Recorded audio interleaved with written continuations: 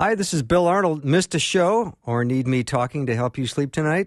I have several solutions to that situation. Here are the podcasts from the show. You are the best for listening and supporting Faith Radio.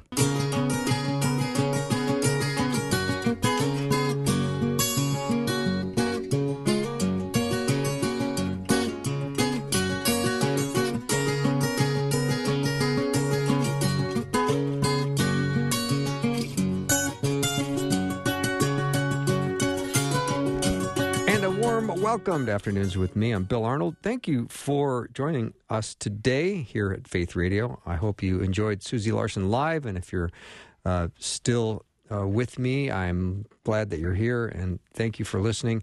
We want to welcome all the brand new listeners in the Rapid City area. Thank you for tuning in, KLMP 88.3 in Rapid City. You're the latest member of the Faith Radio family. And this is Afternoons with me, and I'm Bill, and today is a regular occurrence on Thursdays at this time. We do Guy Talk, which is a panel of pastors, former pastors, and theologians, and really smart people that can answer any of your Bible questions. So whether you've got a question about the Bible... Any, I tell you. Well, you're not supposed to chime in yet, Tom. I'm sorry. Usually I'll zip it.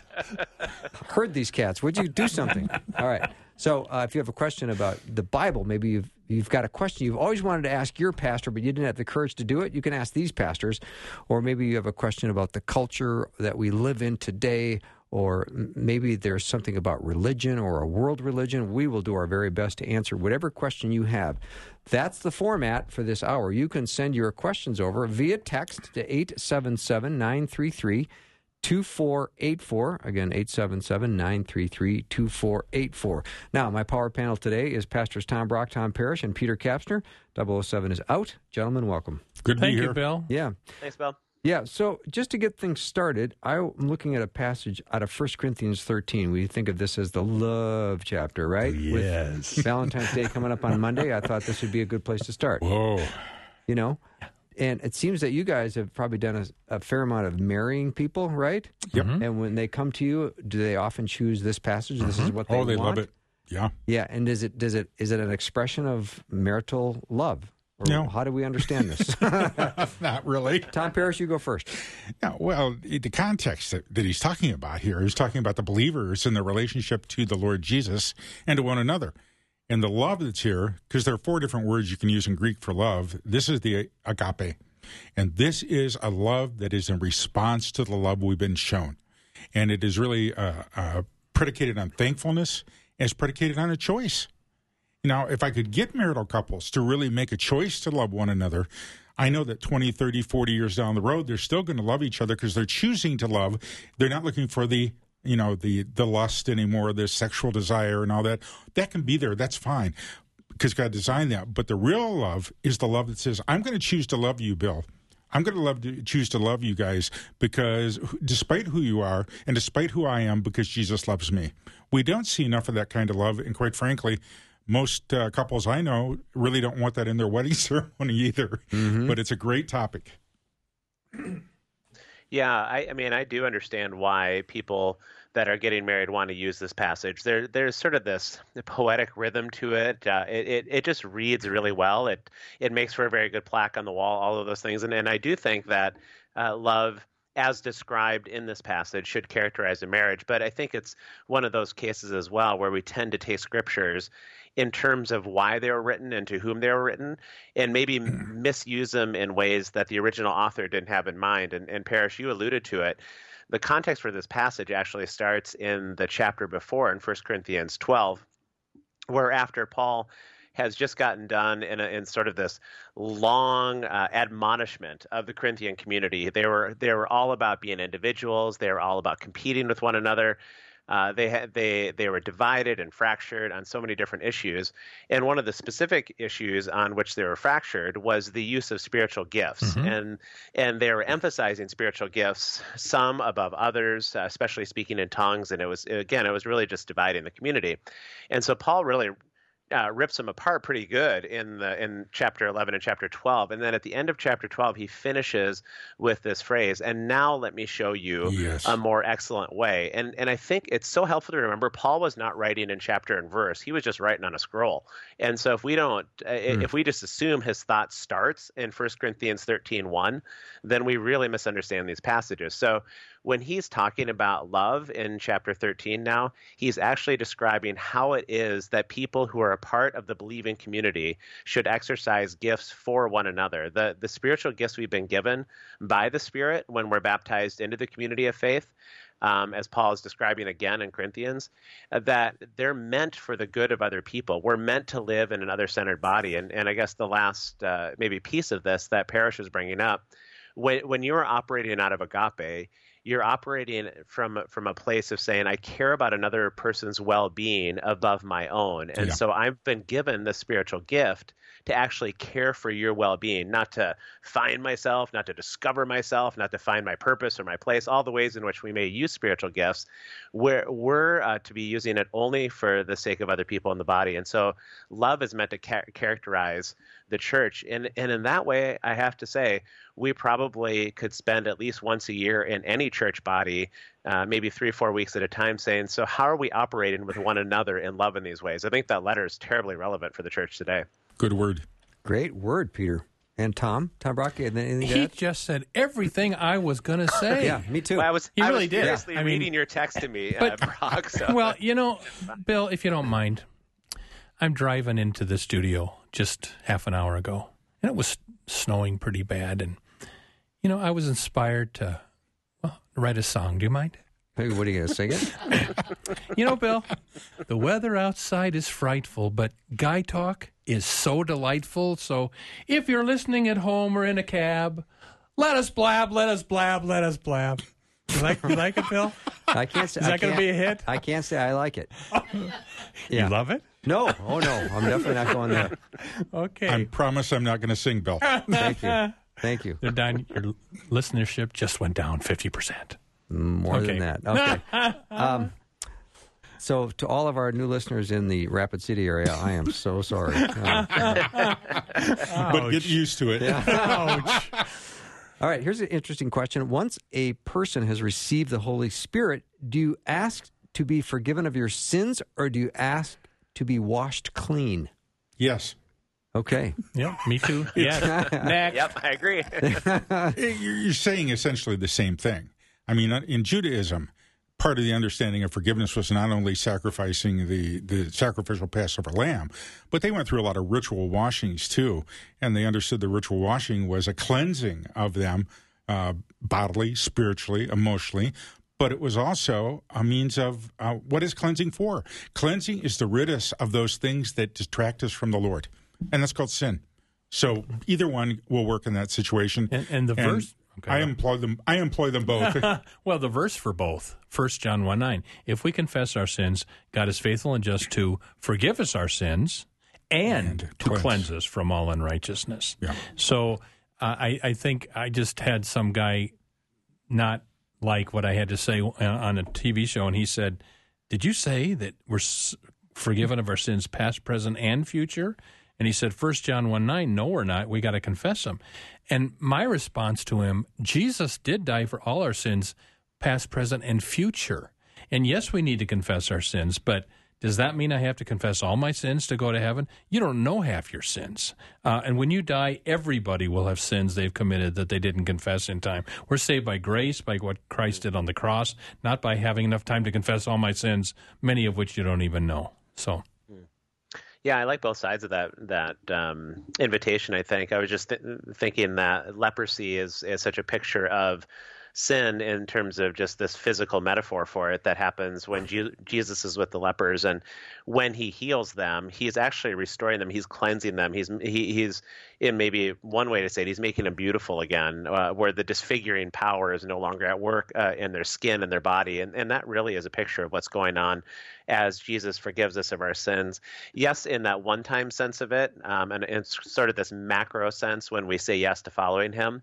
But it is a process in which we also then walk out for a lifetime in terms of walking within the forgiveness. And, And there's a real beauty that I think people who are forgiven, people who keep walking in that way, there's a real beauty that I think they manifest, a real calm and confidence they have in the world.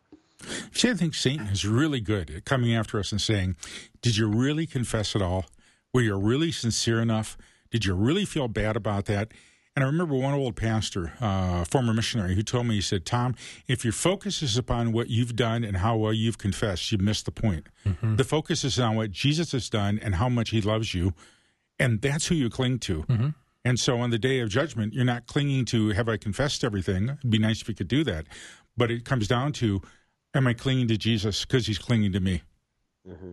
And I mean, we've heard a lot of questions over the time on Guy Talk, haven't we? Of people saying, I don't feel the forgiveness that I have. And I think, do you say maybe there's a difference between being forgiven, but also still sort of living with some measure of regret, or maybe having to deal with some of the consequences of your sins? And I think forgiveness just gives us an open and free future to continue to deal with the consequences of our sins, where there's not yet another power at work in us. I don't always know how to think about that, but we do get that question a lot, don't we? We do. And, I think Luther would say that, Satan will bring up his old sins, and he would say, Satan, let me take you to the cross. And behold, the Lamb of God, which has taken away my sins. Move on. And I think, I don't know about you, but sometimes Satan brings up my sins that maybe happened 10 years ago. We got to just plead the blood. I've claimed forgiveness. Next, Good word, Tom Brock. Thank you for that. And thank you, Tom Parrish and Peter Kapsner, my guests for Guy Talk today. Let me know what your questions are. Send them over via text, 877-933-2484. Again, 877-933-2484. Some great questions coming in, and we will get to them after a short break.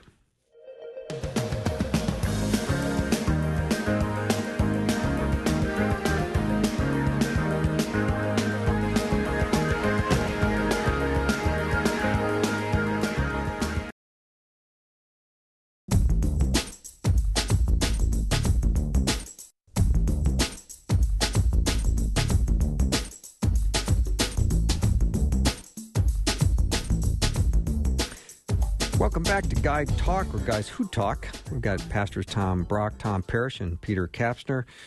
Tom Brock, I think, went to the bathroom. I think yes, he did. Back. He will be back. Yes, he will. Yeah, but we're moving on without him.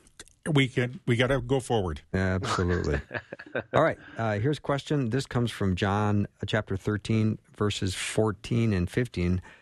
Now that I, your Lord and teacher, have washed your feet, you should wash one another's feet. I have set you an example that you should do as I have done for you. The question is, I've never heard of a church that promotes this. Why? Foot washing? Well, there's some. Yeah, there are quite a few that are out there. I mean, they don't do it every Sunday. Okay. They usually do it during Lent, like Holy Week, Monday, Thursday.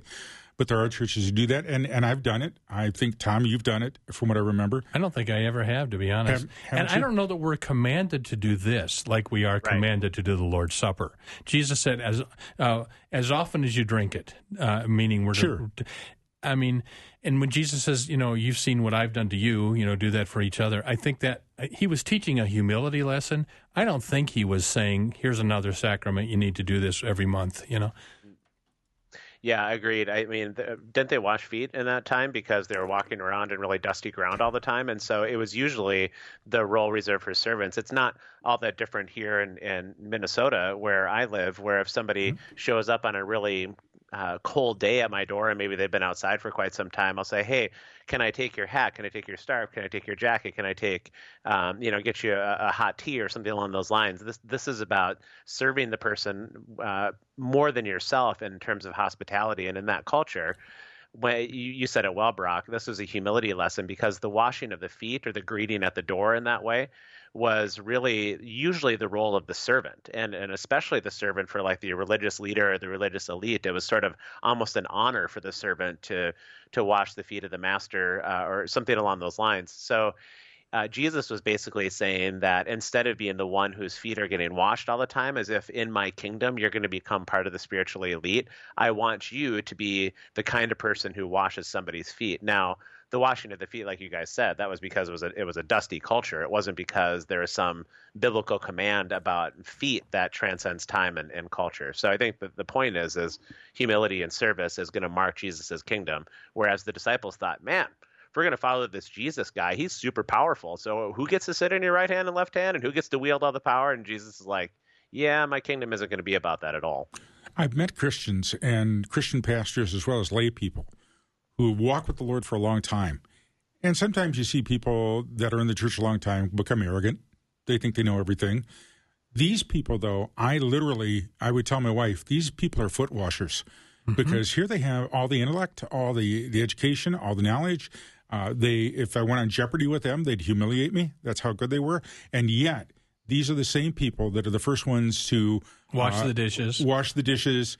You know, I had one pastor who started seminary in Tanzania who was with me, and when he came out on Sunday morning, here I am, 35 years old, and he's in his 70s at the time, and he said, I learned from you every Sunday God's word. And I'm thinking, this is crazy. He was sincere, though. I mean, this was not just a nice thing to say. That's the kind of person he was, because he wanted to learn, and he would take it as it was brought to him. It was amazing.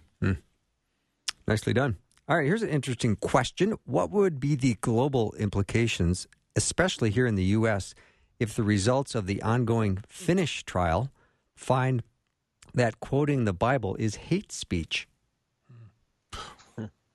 Well, I'm not so sure we're that far from it. Canada's got their problems right now. I know Finland does. And I think it's going to come to that to some degree. And this is where I think Christians have to be wise. We don't need to go out and look for trouble. But I don't think we ever compromise what the Word of God says. Ever. And we stand up for it. And as a result of doing that, some of us are going to pay a big price. And I hate to think about that. I wish it wouldn't happen. But on the other hand, I cannot, and I don't think any of us here could ever deny Jesus or his word. And so we will pay that price if it comes to that. Yeah, agreed. I have to admit, I'm kind of itching for a scrum. I wouldn't mind. I wouldn't mind. You first. I was thinking you'd go first still, but I'm kind of itching for the scrum. I would love to.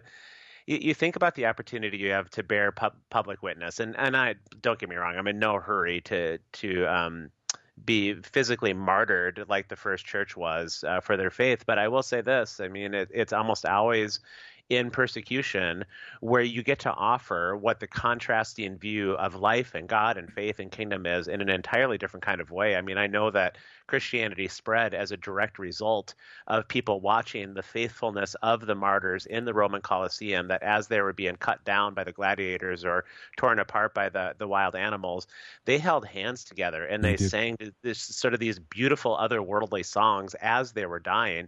And instead of stamping out Christianity, more people were leaving the Colosseum that day, deciding that this whole thing that they're calling the way, which was what they called Christianity at that time, we want to become followers of the way too. That's something that I could give my life to. So, I don't know. There's so much false teaching and so much craziness in the world, but it's always so subdued and just a little bit gray that I wouldn't mind the stark relief of being able to just say with better clarity, no, this is kingdom life and it's different than anything else going on in this world. And you know, the issue today that is going to get the church persecuted, what do you think it is?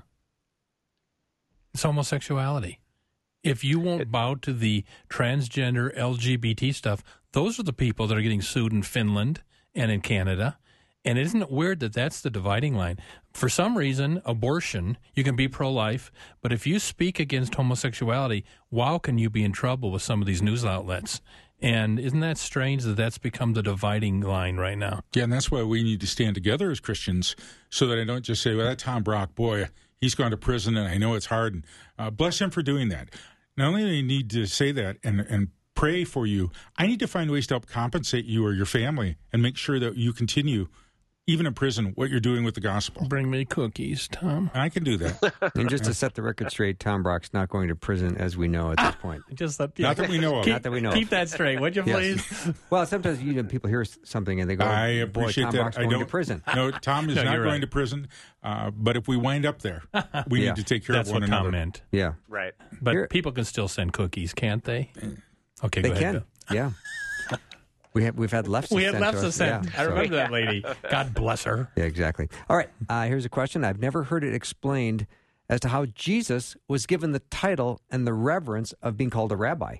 I guess I figured it required formal training or instruction, and I'm just wondering how he acquired what must have been an honor to be called rabbi.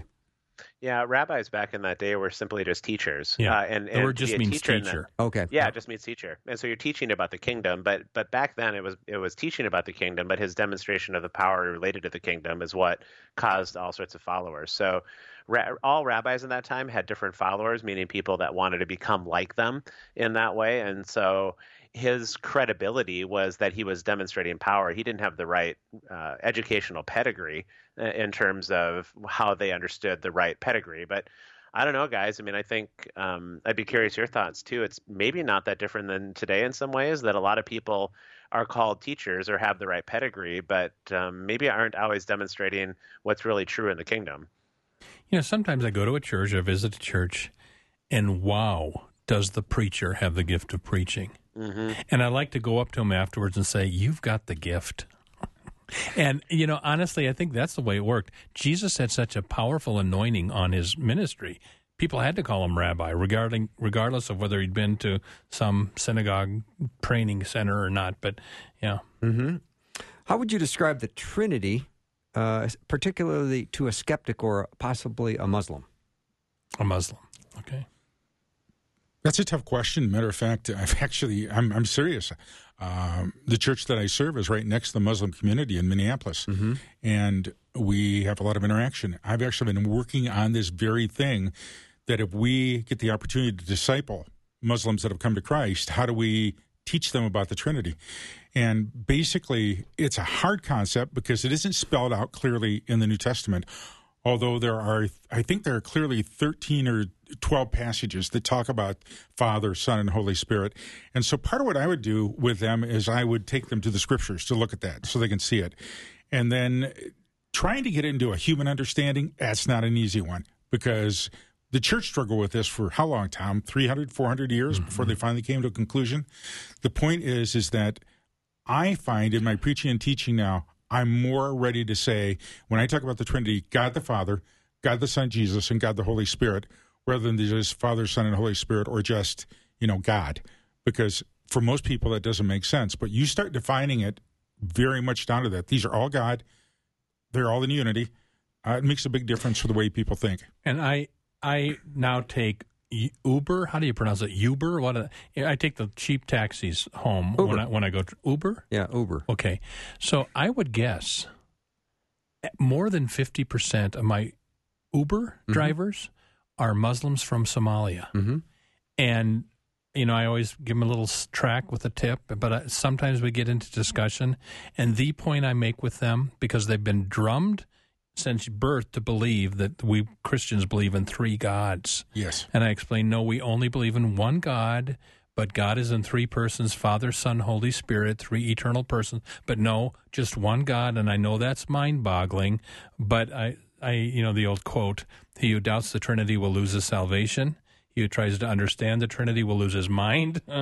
So I think that's one thing I'd say. I think that's a topic we will continue on the other side of the break. You're listening to Guy Talk, or Guys Who Talk, so let me know what your questions are, and I will present them and get them answered to the best of their ability. 877-933-2484. Be right back.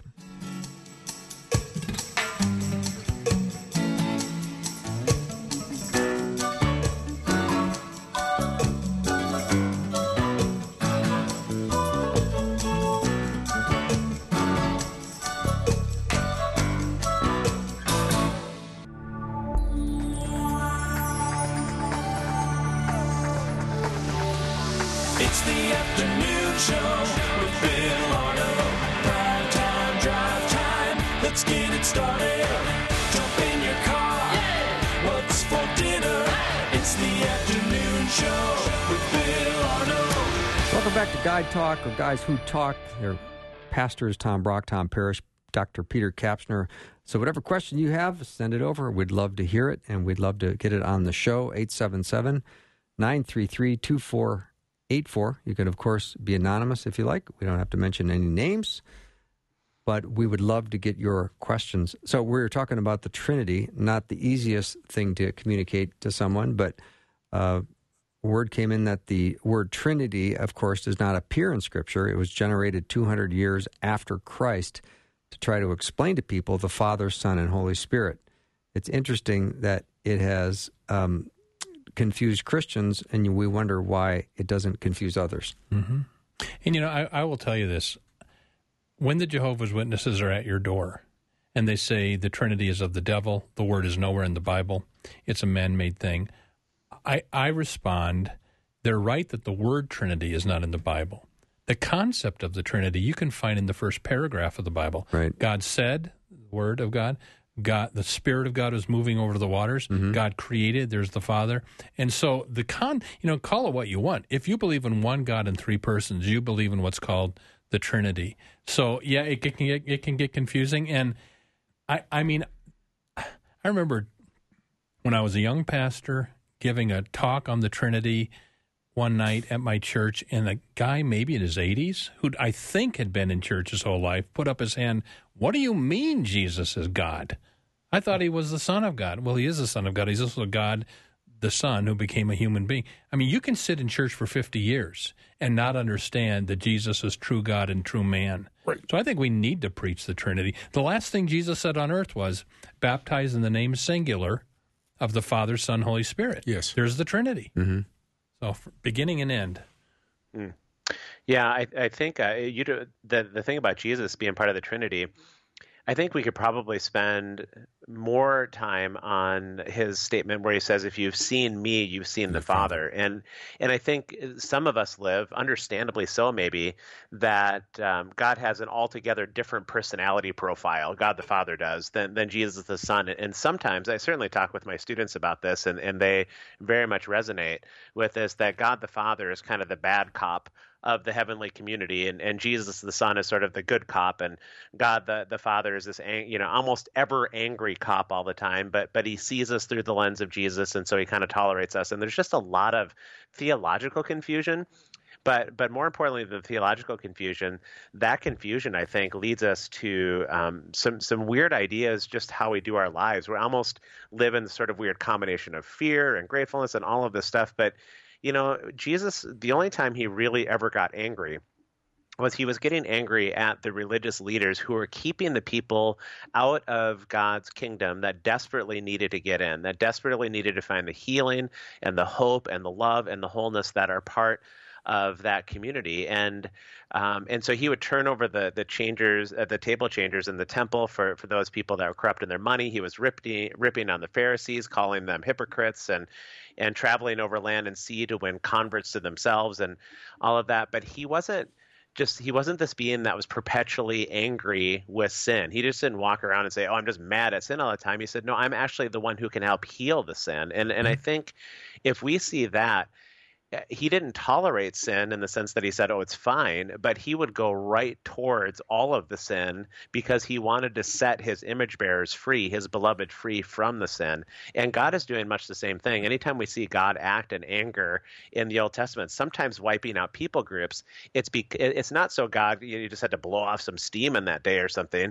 Those people groups were directly keeping the people of God out. They were coming against the people of God. They were threatening the image bearers and the beloved and who God was coming to rescue. So God was taking them out because of the threats against his people, not because he was always just so concerned or, as if God was insecure in the heavens or something and needed every once in a while to test his power. So the point of all of that is that for those that live in kind of this multi-personality Godhead, I think you could study the life of Jesus and have a much better understanding of the Father.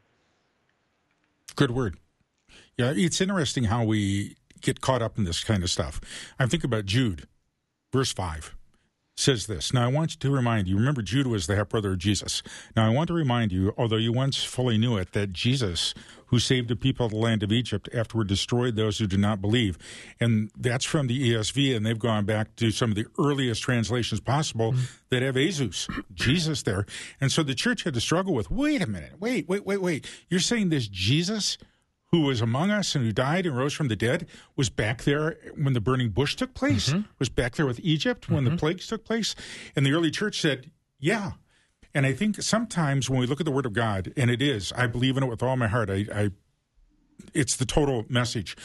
But the Lord kept revealing himself even after the scriptures were totally written so that people had a better understanding of who he was. So though you're right, the word Trinity may not appear in the scriptures, but the Trinity is in the scriptures. Do people understand that Jesus is the eternal God with the Father and the Spirit for all eternity? That's Christianity. And you know, the part of the fault on people not getting that is because when's the last time you heard a sermon on the Trinity?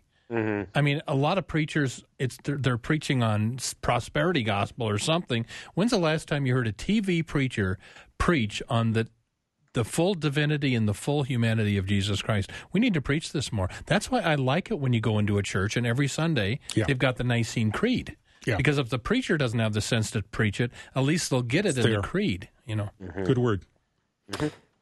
All right, this is my next question up. What do I say or how do I respond to a friend who has lost a family member and believes that the family member occasionally comes back to rattle a window or turn on a light or some such thing in order to let them know that the person is still around?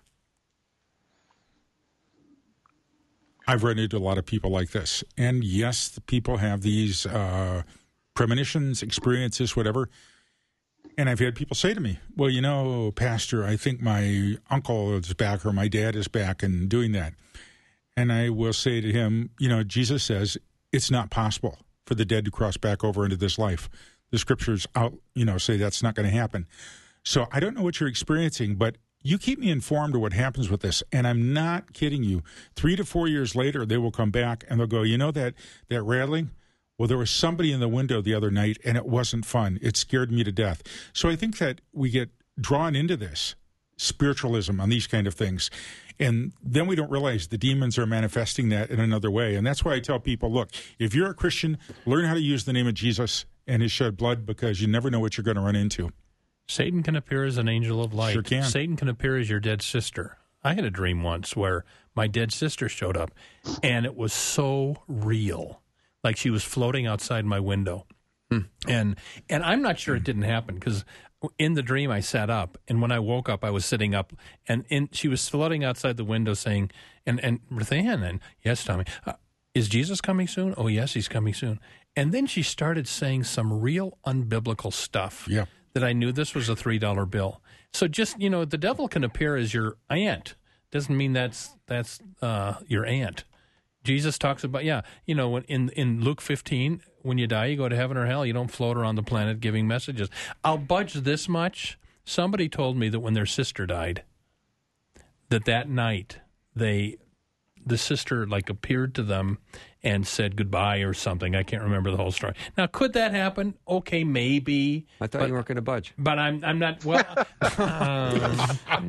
Bill, I'm such a liberal, aren't I? Well, in that moment, I'm going, who are you and what have you done with Tom Brock? Well, I mean, I'm just saying only the Lord knows all this stuff. Right. And, I do believe you go immediately to heaven or hell, but that doesn't mean that before you go, maybe for 10 seconds. Okay, Tom's saying no. Everybody's shaking their head. Even I don't want any phone calls. I don't want any emails. Okay. Yeah, I don't want emails.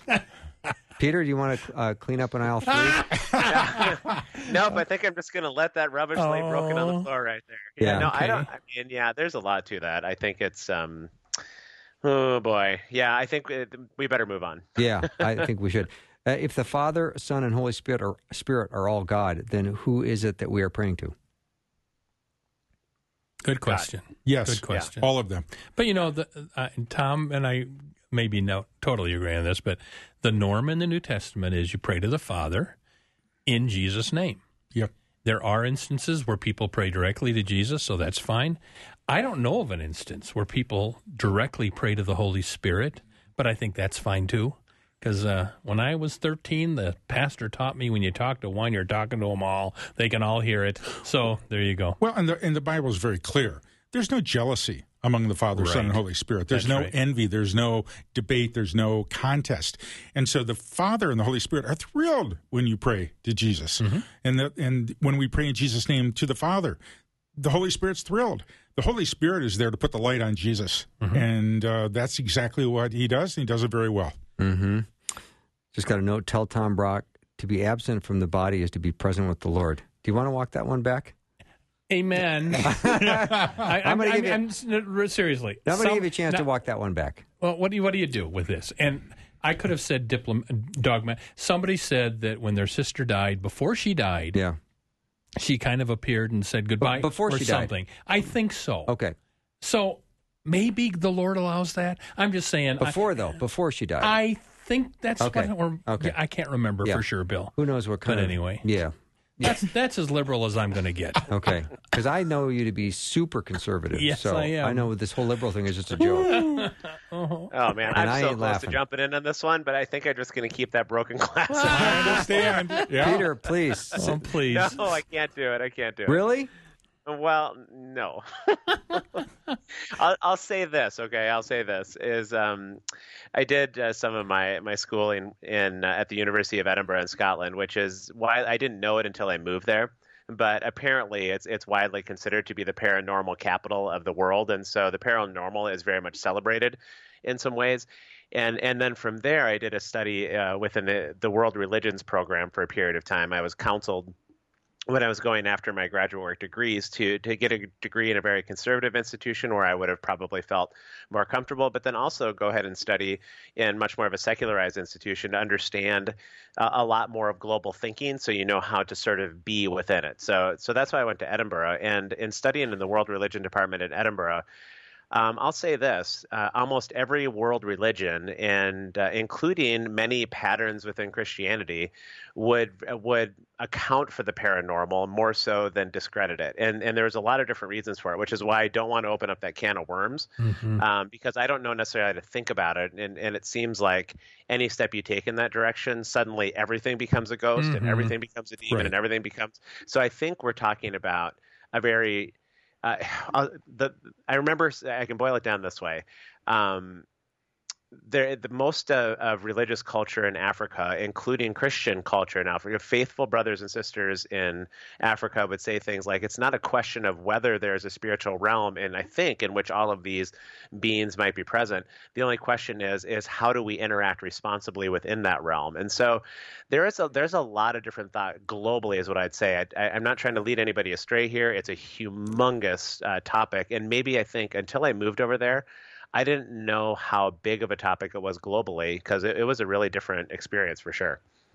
Okay, I'm wrong. I'm not saying next. That was Tom Brock saying that. We've got that on tape. Brock, you budged. I just shoved the door open. It's snowing and it just lightened outside Tom. So Yeah. All right. Let's take a little break. We come back. We still have time for your question. 877-933-2484. You're listening to Guy Talk, or Guys Who Talk, and it's Pastors Tom Brock, Tom Parrish, Dr. Peter Kapsner. Be right back.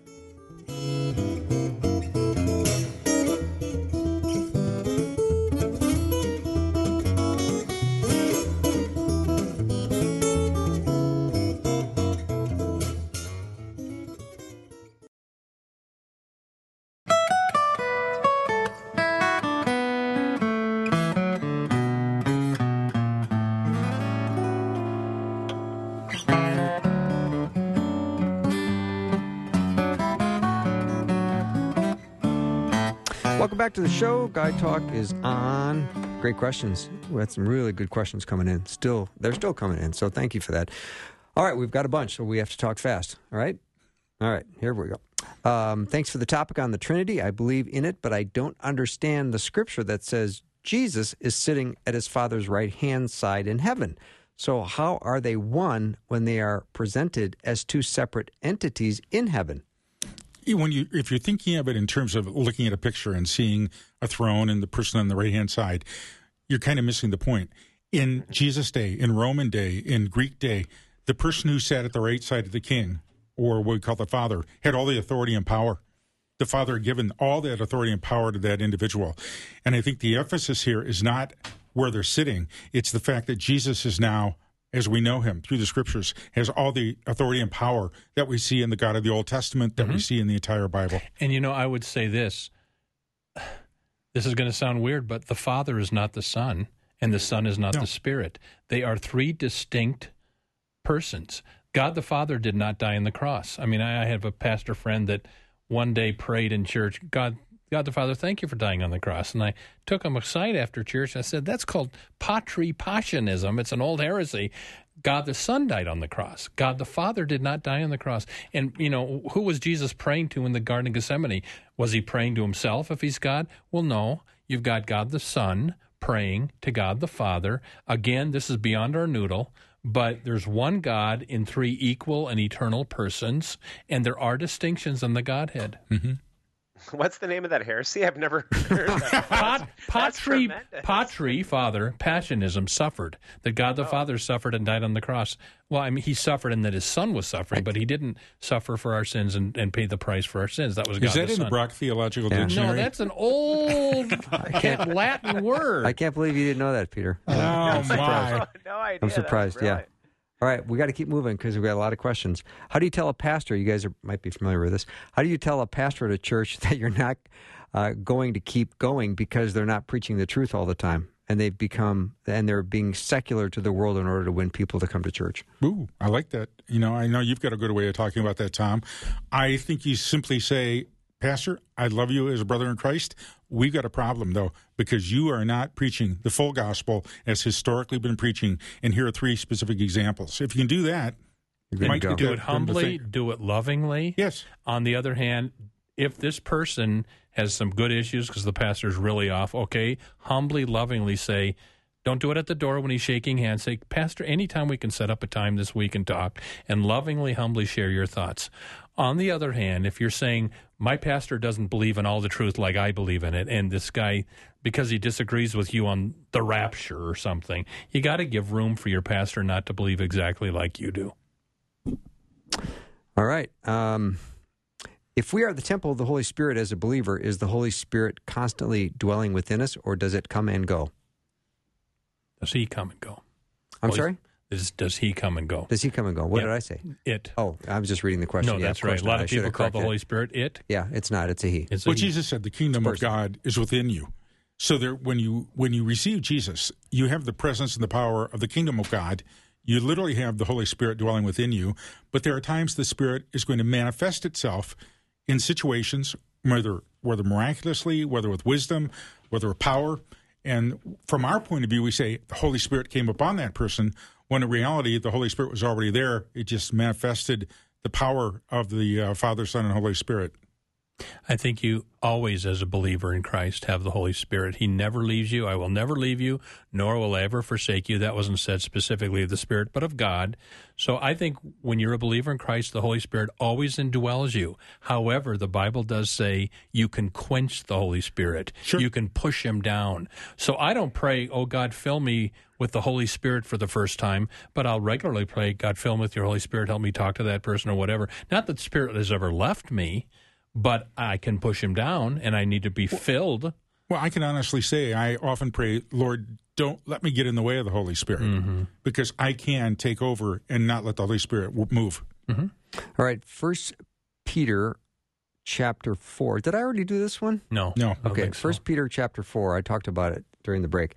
In verse 6, it says, For this is why the gospel was preached, even to those who are dead, that though judged in the flesh the way people are, they might live in the Spirit the way God does. And this is, can you break this verse down for me? Does this solve the problem for people who die without hearing about the good news? Oh, boy. Now we're back to clean up in aisle 4, aren't we? I know we are. You got it, Peter. Go, buddy. I thought you guys would handle this one beautiful. I'll say this. Oh, no, I'm not going to say that. This is a tricky one. I know that we've come from, and understandably so, from the theological, more recent theological ideas in the church. And by more recent, I mean the last 300 or 400 years that have really emphasized the idea that all of what's at stake in our Christianity is who goes to heaven and who goes to hell. And those are obviously critically important questions, but I would say this equally so, that when you study the teachings and the writings of the early church, the primary question was who is ransomed from the kingdom of darkness as they were going about in this life. And questions of the afterlife were left for the afterlife. And there were a lot of questions and ways of understanding the afterlife, all the way to the point that the earliest conceptions of what happened in the afterlife is that you're kind of held in a holding tank within the presence of God, or potentially within the absence of God, but there's not the fullness of heaven and hell in that kind of experience. And it's kind of why, again, I get concerned about bringing these things up, because if we try to bring them up in this way, we're going to confuse the listeners. We need way more time to kind of unpack these topics. Good point. But if we don't bring them up, then we're going to end up in all these very understandable questions all the time. And that's why I really wrestle with this. But there has been in the history of the church, I'm not saying I advocate for it, but there has been within the responsible history of the church the idea that there is going to be continued choice into the future kingdoms that God is going to do beyond this current version of earth. And you see some pictures of that in Revelation where Satan is going to be bound at some point in time. The people of God will live in freedom. But Satan also is going to be released at some point in some sort of future eon that could deceive people from there. So I think we have to be a little bit careful not to be overly dogmatic. And yet at the same time, I hate talking about it because we'll end up confusing a lot of people too. Here, let me be overly dogmatic. Not really. This is a tough passage. 1 Peter 4 talks about, for this reason the gospel has been preached even to the dead. And if I remember right, there's two ways that can be interpreted, meaning the people that are dead now, but when they were alive, they heard the gospel. And for this reason, the gospel was preached to the people that are now dead. That's one way to interpret it. Another way, if I remember right, is there's another passage in 1 Peter talks about Jesus going and preaching to the spirits now in prison after he died. And it doesn't say he gave them a second chance, but that he went and he preached to the people that drowned during Noah's flood. Now, is that being referred to here again in 1 Peter 4?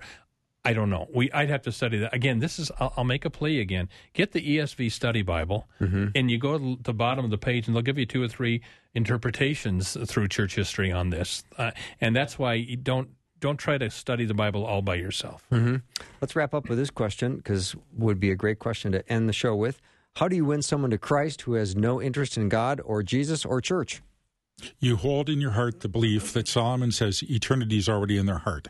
So what you do is you spend a lot of time listening to them. Let them talk. Let them tell you their concerns. And I have found that when I'm willing to really listen to somebody, even those who claim to be atheists, they start to talk about their spiritual needs. They don't realize it. They start talking about, what happens when I die, or I don't know if I'm good enough, or this kind of thing. And you let people talk, and then you begin to challenge them on that basis. And I've been privileged to do that with a number of people, and I've seen a number of people come to faith in Jesus through that process. Yeah, I'll go back to what we started the show with in the 1 Corinthians 13 passage about love needing to be the operating energy among the people of God. And the early church's witness was not necessarily going to try to win people one by one. It was some of that, but the early church's witness that called people into the faith was the demonstration of love within the community of faith that was so disruptive and different than the world around them. So how do you do it? I think we need about a 1 or 2 or 3 year window in which the church is really operating in that kind of love, because I think most people I know have become turned off to the church because the church has not been operating that way. Have you ever seen Ray Comfort go to the beach on TV and witness to people? Yeah.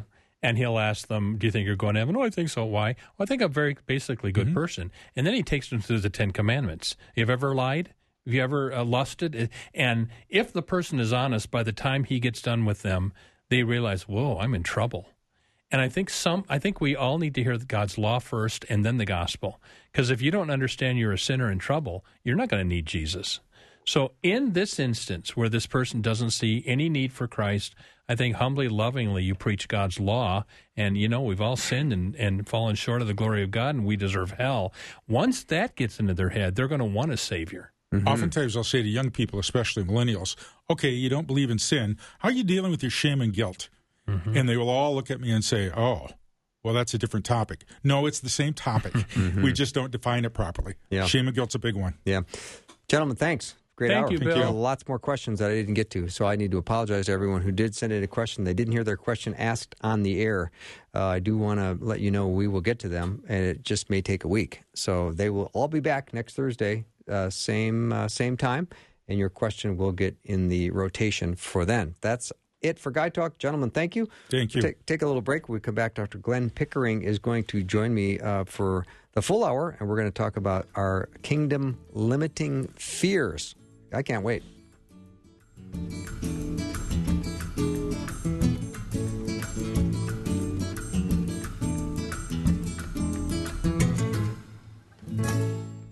Thanks for listening. Programming like this is made available through your support. Information available at myfaithradio.com.